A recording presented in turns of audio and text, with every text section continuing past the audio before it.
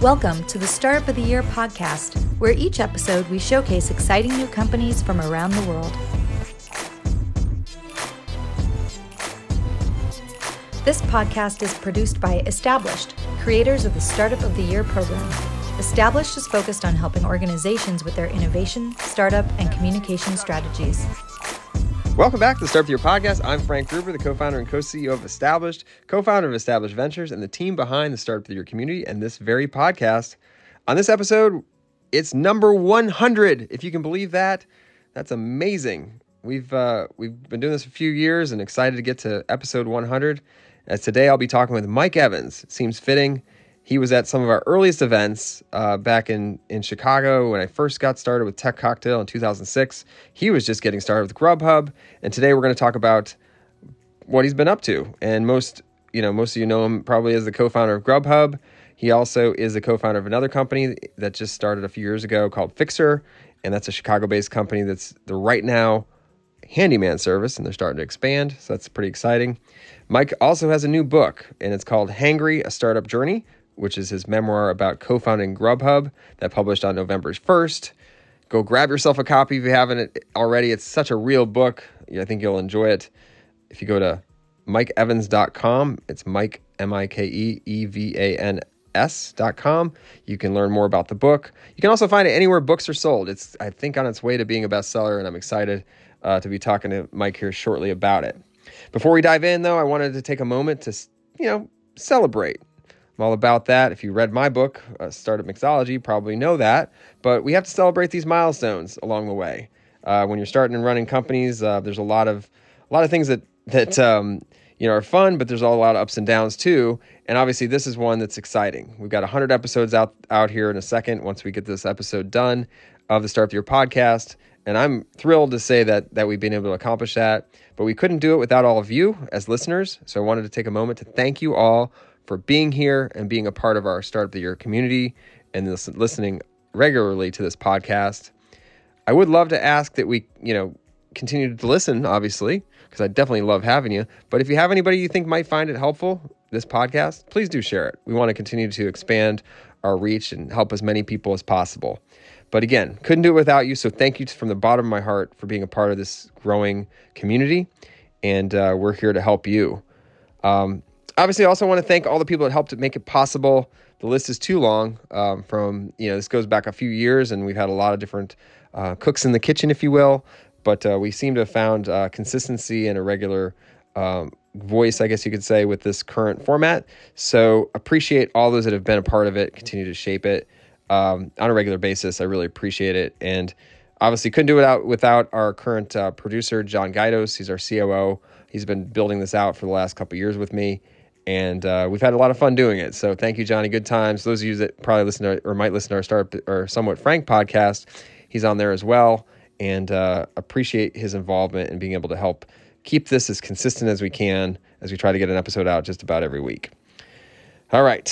Thank you again. Keep listening. We're looking forward to the future of additional episodes, and we're not ready to hang it up yet. We got many more to come and hopefully hundreds more. So we'll continue to bring the interesting interviews and continue to up our game as we try to bring you the information that will help you along your startup journey.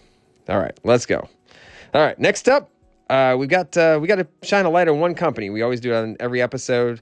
We're going to share a little bit about our community and one of the startups in our community. So today, that company is Synvia Games, which is it's basically an ecosystem that aims to simplify game developers' lives through automation, live preview, and publishing capabilities, and peer-to-peer real-time collaboration.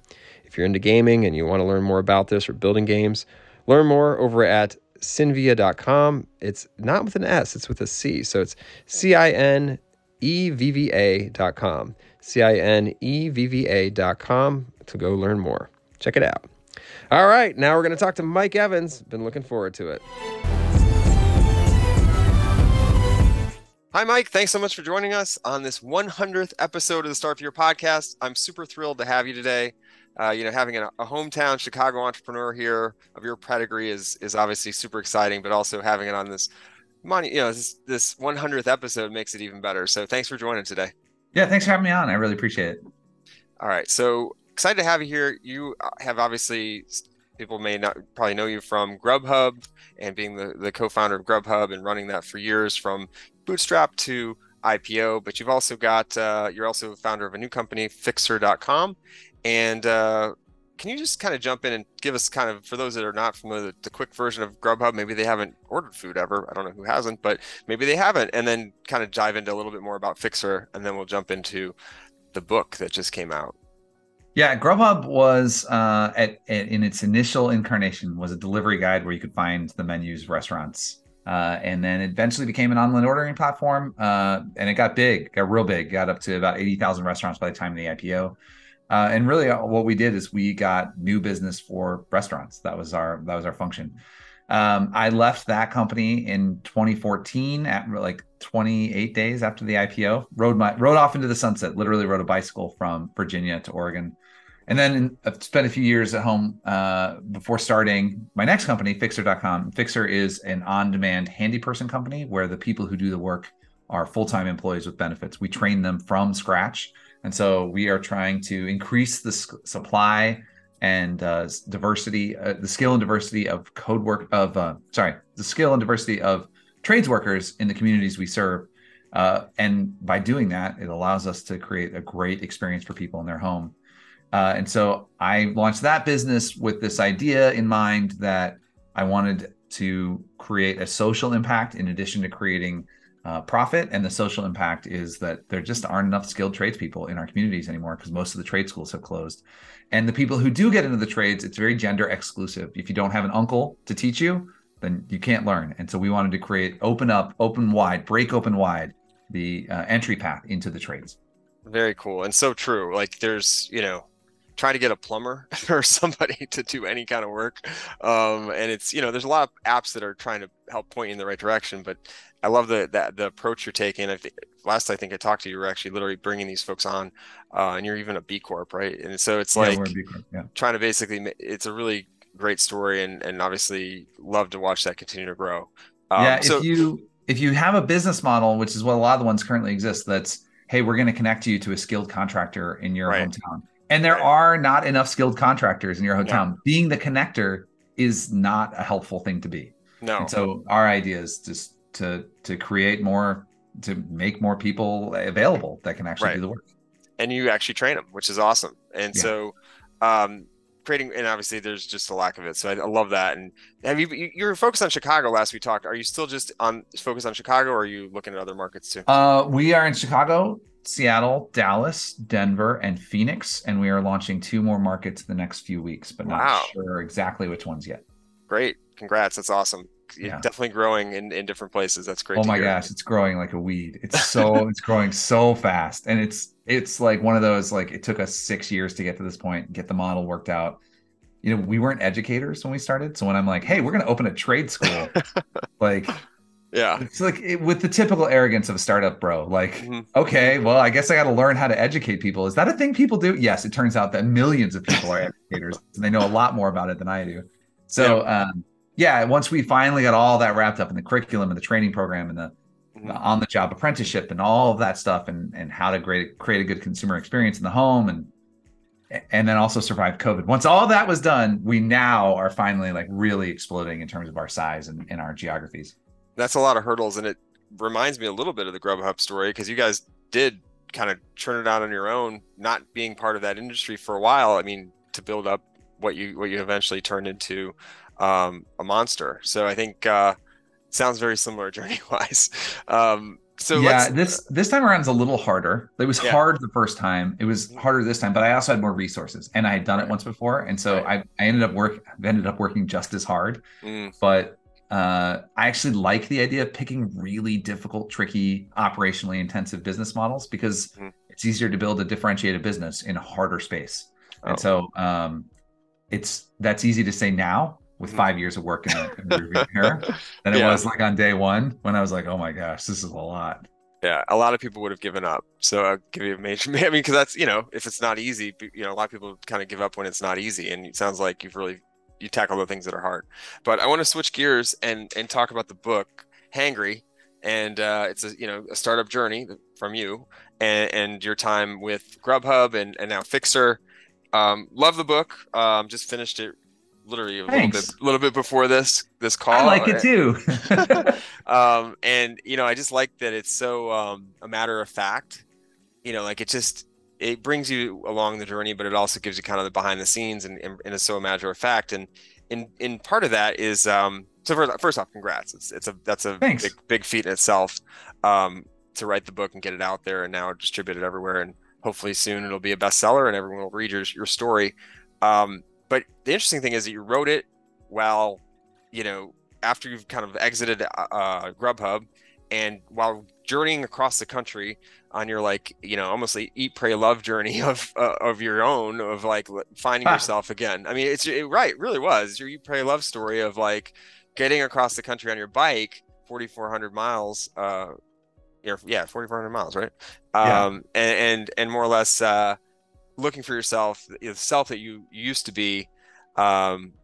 When you say, this is your own words, not mine. I've never thought this, but when you used to be not an asshole, which is kind of funny that you're like your own explanation. If you were to take a graph my assholeness over time, right? It started at like a moderate level, and then through the course of Grubhub, that curve goes up and to the right, and it got pretty intense. Yeah. And then the bike trip was the start of it coming back down again.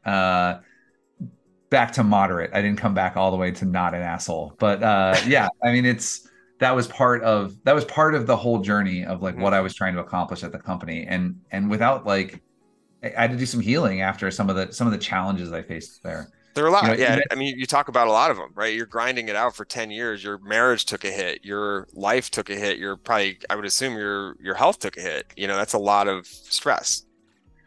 Yeah, it's I think you probably have heard what I'm about to say probably resonates with your experience talking to startups. There's like a sanitized version of the startup story. Yep. Absolutely. That's just totally false. And that version is you go to Stanford, you get an MBA. There's this friends and family money that shows up from somewhere. I don't know who these friends and family are, but like apparently people give you lots of money, and then that works beautifully. So then VCs give you even more money, and then you're a billionaire. And like, it does not work that way. Like, it might work that way for a few people, and it actually makes it even more infuriating because it's a lot. That's not the way it really goes. Like, when you're innovating, when you're creating a startup, you're trying to say, like, ultimately you're saying there's this thing that's done wrong, and I'm going to fix it. I'm going to be the one who makes it better. And it's hard to know. It's impossible to know when you start what things are going to work and what things aren't. It's experimental in its nature. And so a lot of the book talks about this sort of paradox of like grit or quit, like this idea of, do you double down and do the hard work on this thing, or are you honest with yourself and saying it's not working, so I'm going to stop doing it and try something else? It's really hard to know which one of those two things you do. And so I explore that a lot in the book with ideas that work and ideas that don't. And it's not emotionally neutral to like try something really hard and then quit it. Like there's a lot of damage that happens there. And so I try to explore a lot of those ideas in the book. I love it. And I assume that's why you wrote the book too, is to kind of get that story out there. But you tell me, why did you write the book? So I wrote the book because really for a few reasons, but the main reason is, startups especially, but like businesses all everywhere, but startups especially, when they become successful, they are a huge lever for social change, whether you want them to be or not. And if you're not thinking about that early, then that change is implicit and undirected. Like we change the environments in which we work. We're like sort of like Schrodinger's cat, like, like by existing, we change things. And we're not neutral to the environments we work in. And so if I can convince 10 people to be intentional about not just the shareholder value they're creating, but the community value, the community changes they're creating, or the stakeholder value they could create, and just being thoughtful and intentional about that as early as possible, even though it's hard, then the book's a success. That's what I was trying to do. So that's sort of the primary reason. The other reason is I just love hearing people's reactions from it, because ultimately when you create something, that's only half of the story. The other half is how people receive it. And I'm super interested in like, people have been getting things out of this book. I'm like, did I write that? I don't think but hey, that's great. Like, tell me more. And that's really fun. It's really fun to go through that experience. Where they're gathering more out of it than what you first anticipated is what you're saying. That's Yeah. interesting. Yeah. So in the book, you basically, I love that you share kind of those behind the scenes stories. And even like, I didn't know something. I knew you were a developer. I didn't realize you were literally coding the earliest, versions of Grubhub, and all the way for a while. Like you were actually building it, bootstrapping for a long time. And I love this to hear those stories, but also that the story of you and Matt, who ultimately you teamed up, talking about how you guys are always kind of were at each other, but it actually made you stronger.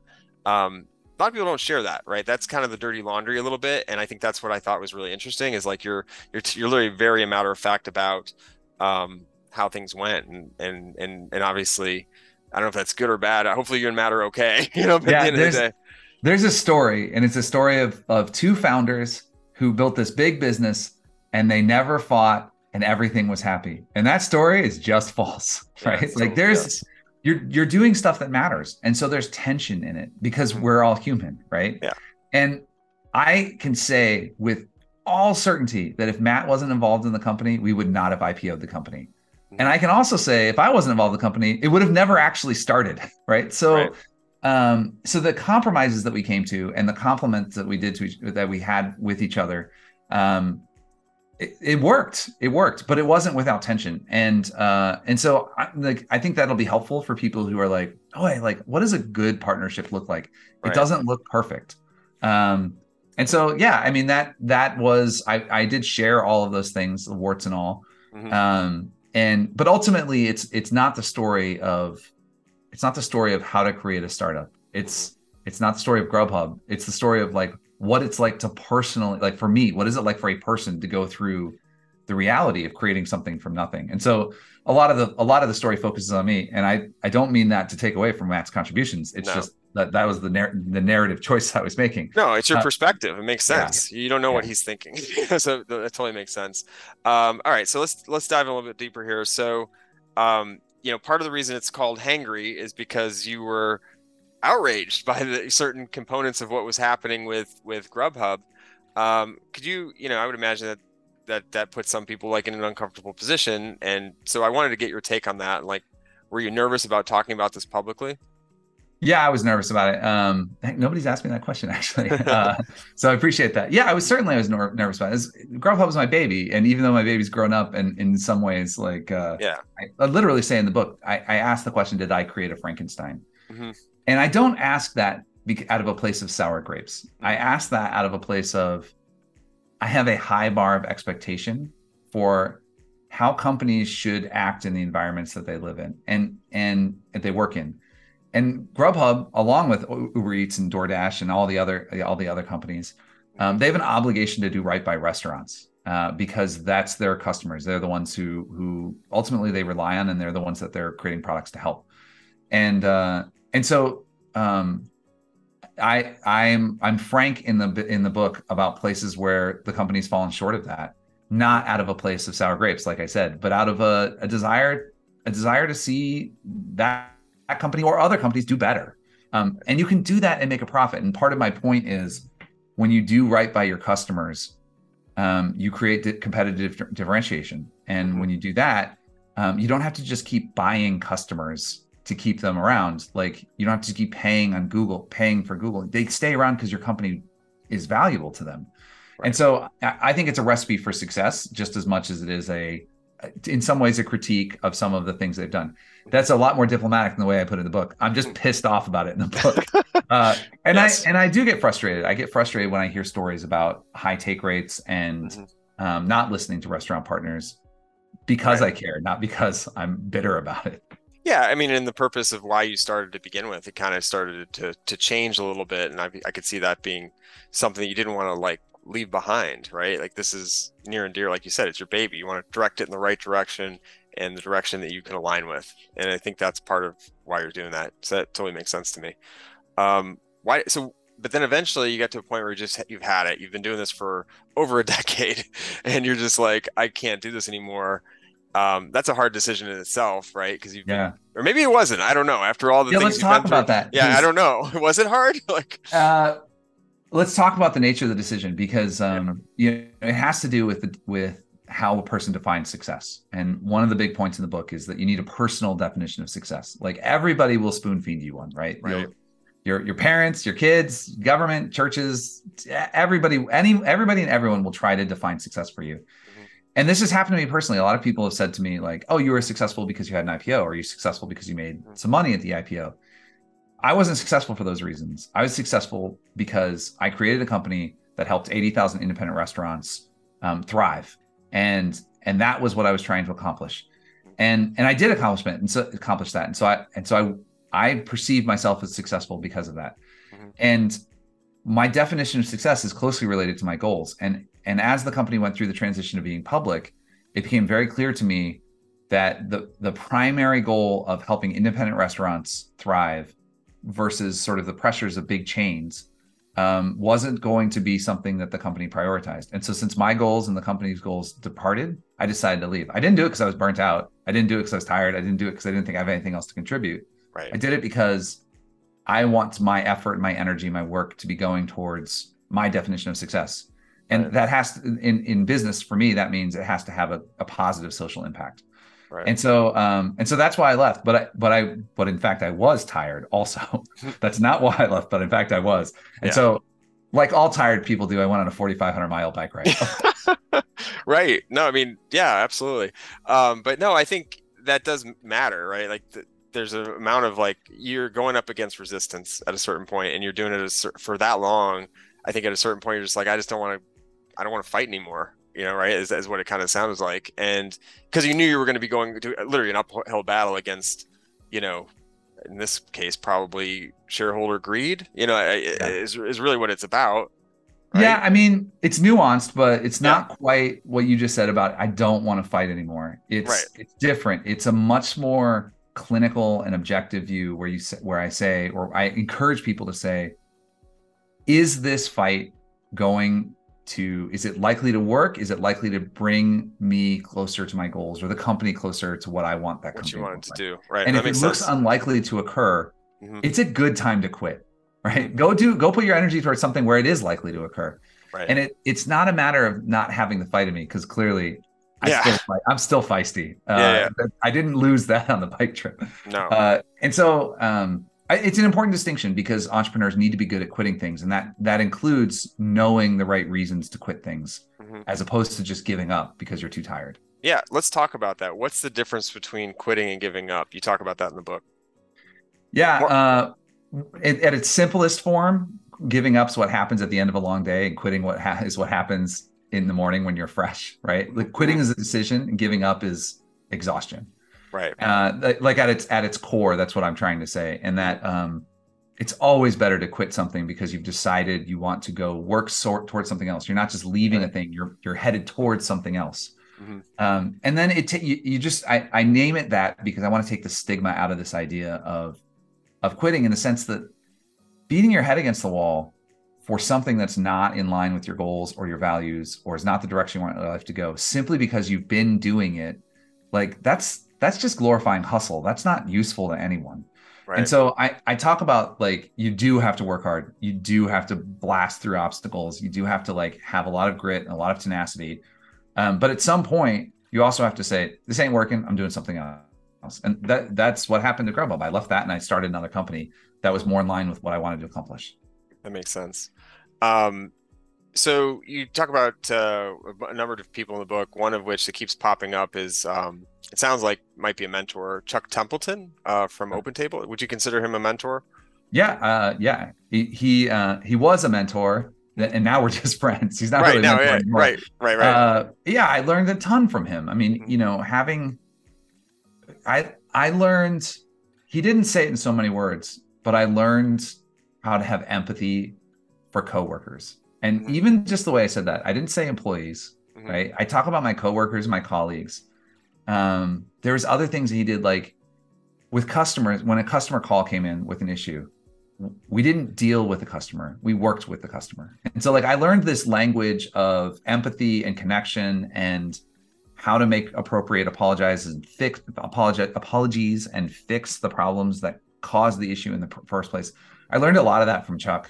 And then I got 15 years to like practice it. And so now I think I'm pretty good at those things now. Right. But I learned a lot of it from him. And if I can pass those lessons along, and he learned them from other people as well, right? Like he had his mentors. He talks about,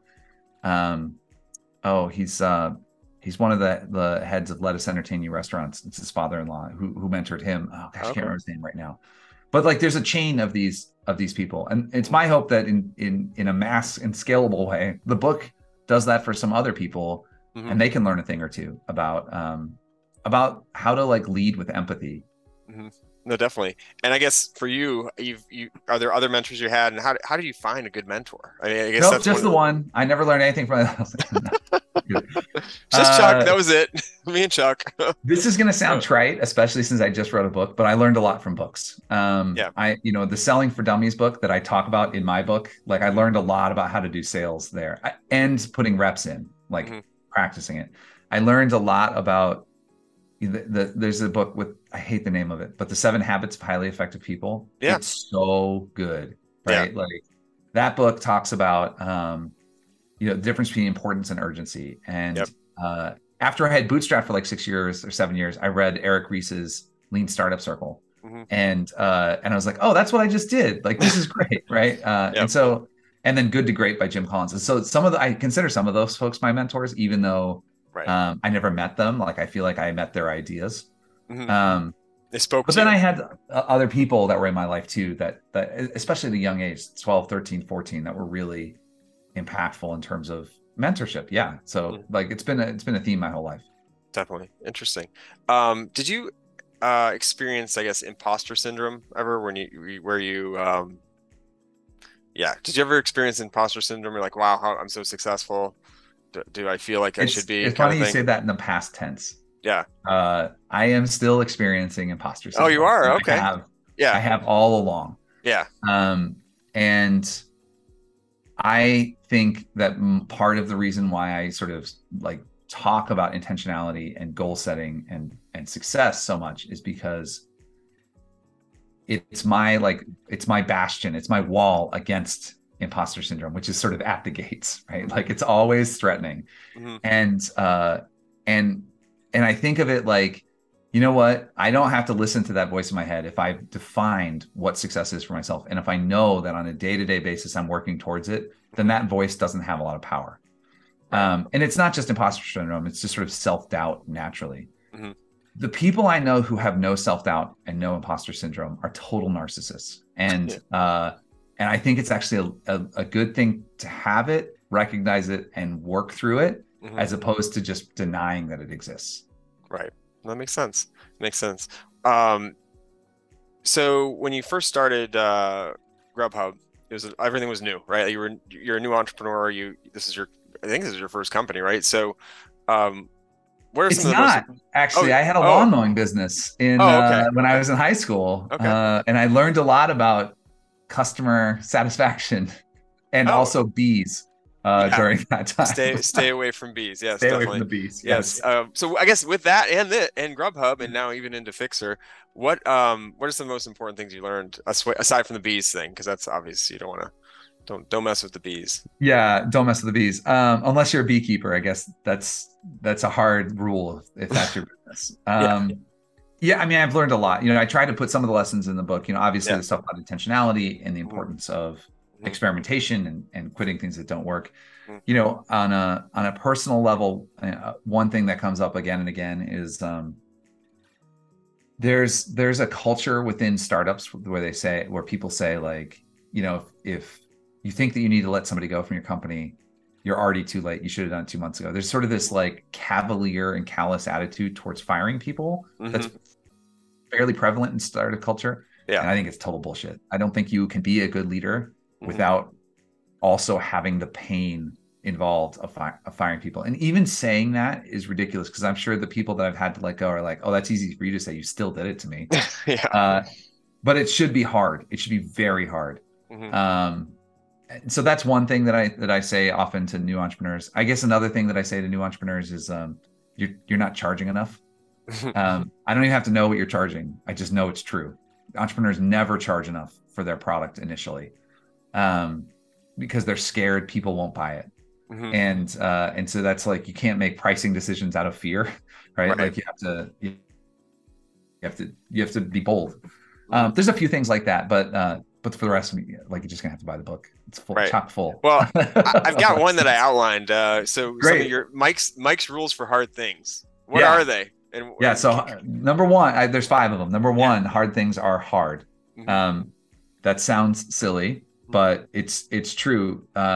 They're hard, and sometimes they're great, but it doesn't make them less hard. They have consequences. Often hard things require a lot of effort and prioritization, and that means something else has got to give. And sometimes that thing might be relationships or health or something like that. But they also have big rewards. This rule number 3 is hard things have big rewards. And number 4, which I sort of hinted at just earlier, is don't give up hard things at the end of a long day. Wait until morning. Take a sleep on it, and then figure it out the next day. Yeah, and this really came out of the bike trip more than it was the business. That, like, when you're hurting and tired and sweaty, it's really easy to be like, frick this, I'm done. Right. You sleep for a night, you wake up in the morning, you're like, I can do one more day. And that's all you have to do. You don't have to finish the trip. I didn't take a 4,500 mile bike ride. I took 90, 50-mile bike rides. Right. One day at a time. Right. One day at a time. Right. And then this is sort of like the big exclamation point of the book, is that hard things become easier when you have a vision. If you know where you're headed, it's a lot easier to do the day-to-day grind. And if you don't, I don't know how people do it. You cannot, it's too much of a marathon to just muscle through. You've got to know where you're going, and you have to pace yourself. Right. No, that makes sense. All right. So you talked a lot about, in the book and just in general, just a minute ago, you've talked a lot about intentionality and being, some of that is so that you're feeling fulfilled at work. Is there any other ways that you can kind of share that, like, how you find that fulfillment at work if you're not, like, enjoying what you're doing or whatever? Yeah, so you mentioned you have a 7-year-old daughter. I also have a 7-year-old daughter. Yep. When she goes to school, work and play and learning, they're all the same thing. There's no distinction between those things for a kid. I argue that it's the same for adults, and we've just forgotten that. Yeah. And I find work very satisfying and very fun in the cases where what I'm doing is aligned with my goals and my values. Now, is every meeting fun? No. Like, I'm not trying to argue that. Right. But most of them, I'm working with people I respect and I like spending time with. I'm trying to create things that make the world a better place. I think it's a huge part of it. I think human beings are wired to work and to find satisfaction from our work. And that can only happen when it's aligned with your values.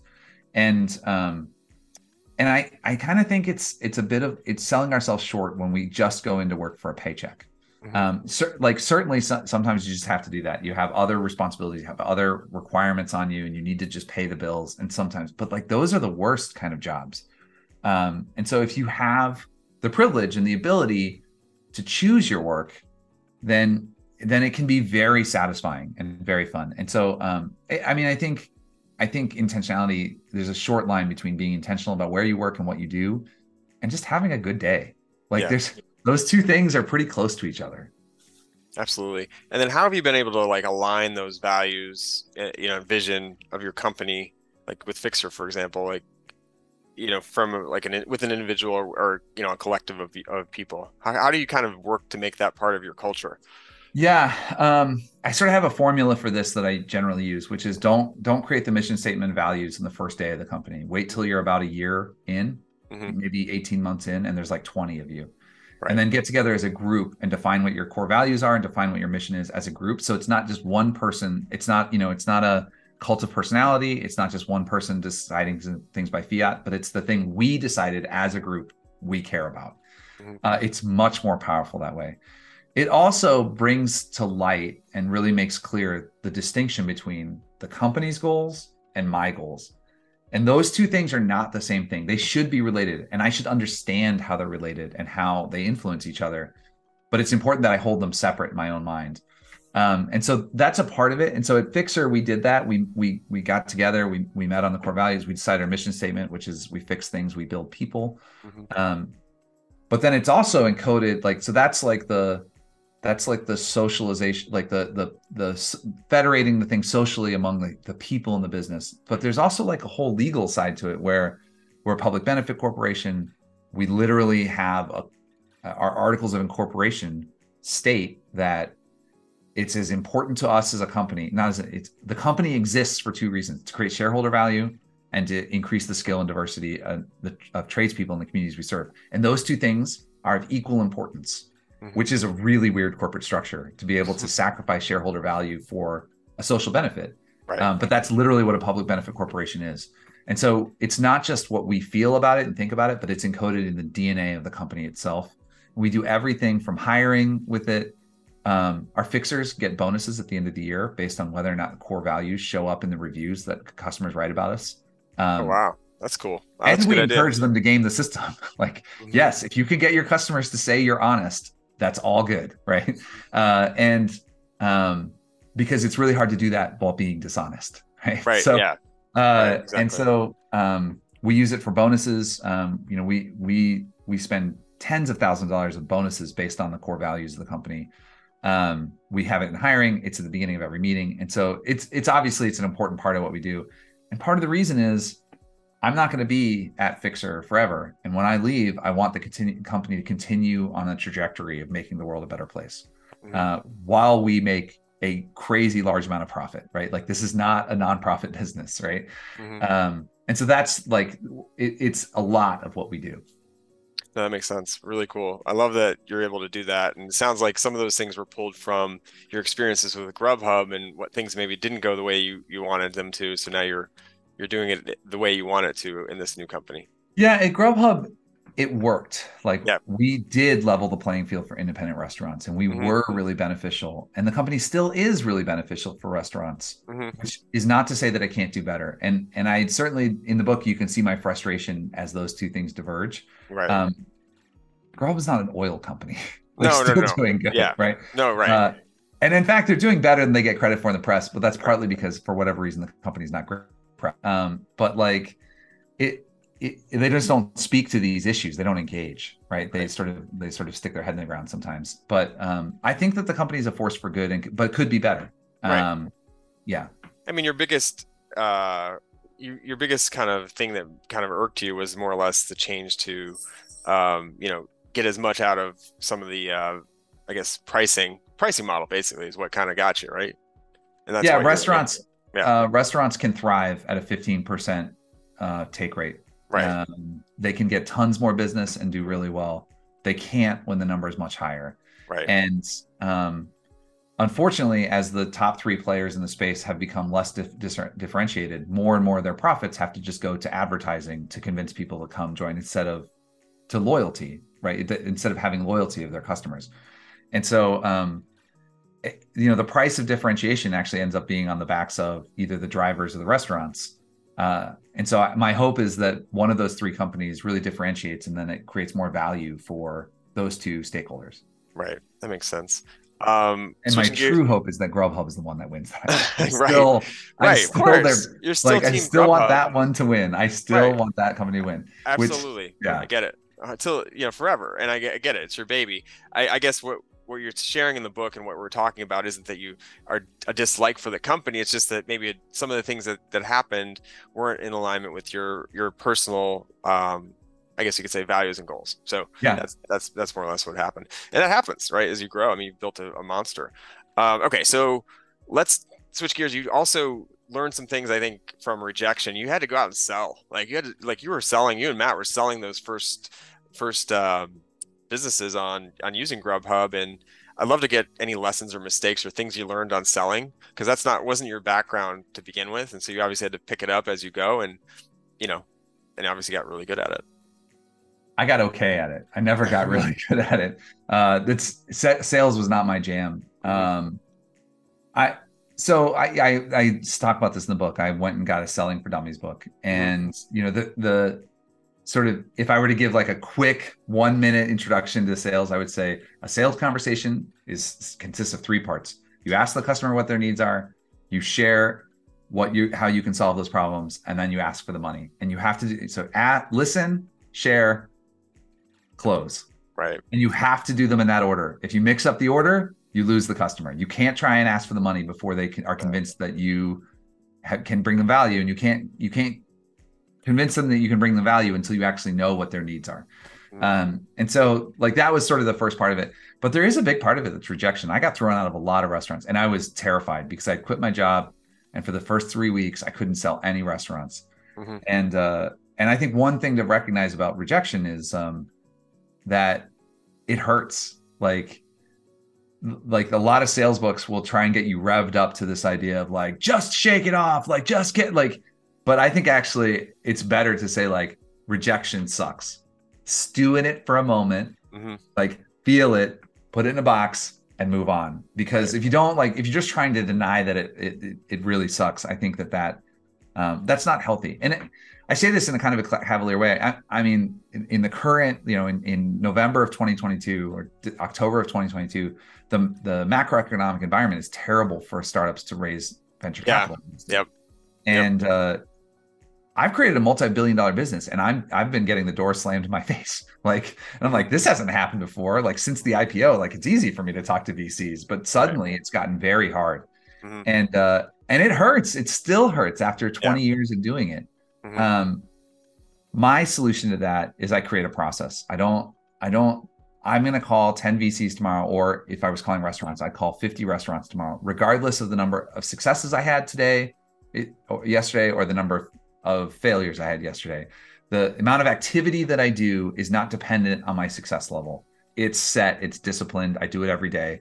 And then it sort of takes a little bit of the sting out of the rejection, because like, it's just another day, not all of it. But that's been like sort of my way to handle sort of sales rejection. I love that. And you are 100% right. There's been kind of a slowdown on investment in general. I mean, I was just, all the startups we work with, they're all raising. No one's getting, there's a few companies getting checks, but not that many. And I think hopefully this kind of switches gears at some point here soon.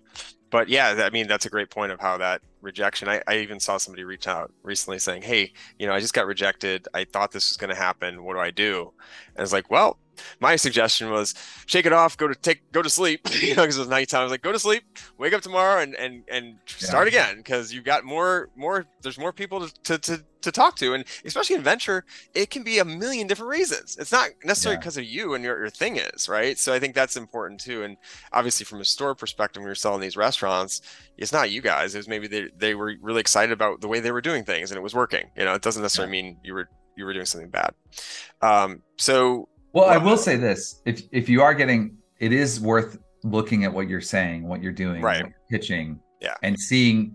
It's worth at least reviewing whether or not might be me. Right. It might not actually be them. You may actually be just bad at sales, and so you do have to have it's weird. It's a paradox because you have to have enough arrogance to say, nope, this is valuable. I'm going to keep selling, and enough humility to be like, okay, what do I need to change? Right. Which one of those things do you do in a given moment? I don't know. That's the hard part of startups. No, that's right. Yeah, you got to kind of figure that out. And it sounds like, over time you do, because, it's a little bit of trial and error there. I guess you kind of already gave some advice, but, what are, I guess, the best lessons learned for you with this entire journey? Like number one lesson, if you could walk away and say, I just want to make sure anybody who sees me knows this lesson for this book. Start. Whatever it is that you want to do. If you want to start a company, start it. Don't overthink it. Don't do market research. Don't hire a lawyer to figure out how to do a business. Like just sell a product to a customer, which of course means you had to make a product, but just start. There's a tremendous amount of things you can learn about startups. You can learn about financing, you can learn about sales, you can learn about marketing, you can learn about scaling, you can learn about operations, you can learn about HR and policy and all of these things. All of that is 49% of success. 51% of success is starting. You literally just need to go do it. And that's my one piece of advice. The best way to start is to start. I love that. And that made me think of one more thing. And it's not related to starting. It's just related to the feeling, right? Like you did start. You brought something to life. You bootstrapped really hard for a long time. You got funding, and that you signed terms that necessarily weren't good for you all, but you did it because it was the right move at the time and built it into something really big, multi-billion-dollar company, right? That doesn't happen to everyone. Doesn't happen every day. Yeah, everyone should do it. It's fun. Well, everyone should do it, but it doesn't happen to everyone to do that. I know. Right? I'm aware. So either way, I want to know from your perspective, what was that like to feel like at the end of the day when you're out and you're IPOing? Have you ever had a second where you're just like, holy shit, we did it? Like, oh my God, like what does that feel like? Like, what is the feeling that you got? Like, was it joy? Was it like, exhaustion? Was it just like relief? Like, what does that feel like from your perspective? Because not too many people are in that boat that could say that. Yeah, it's no one simple thing. It's like all the feels at once. It was exciting. I felt a ton of excitement. I felt joy, like euphoric joy at like, I did it. Like we did it. I felt relief. Like there's fear in the entrepreneurial journey. You're afraid and a competitor is going to come and crush your business. You're afraid that you're going to run out of money. You're afraid that you're going to mess it up. And so like getting to the point where I could leave on a high note, like was a tremendous amount of relief. There was grief, like when you work on something for 12 years and then suddenly you're not, and like you pick up your phone to check your email and you're like, oh, I don't have that account anymore. Like there's grief there. And there's satisfaction, the financial benefits, there's satisfaction being able to help my family. It's nice to be able to like buy nice things, like go on a vacation and like not worry about the cost. Like, it's all of those things. And then there was even a bit of longing. There's like, gosh, I want to get back to that golden age again and do that again, which is why I started another thing. I like, it's a powerful drug. Like I wanted more of it. And so, it's all those things. You feel all of those things. Right. That's great. And that's what I was looking for. I really appreciate you sharing that. And I think our listeners will obviously find it helpful. Mike, thank you so much for joining and sharing your stories. Where can people find a copy of the book if they want to?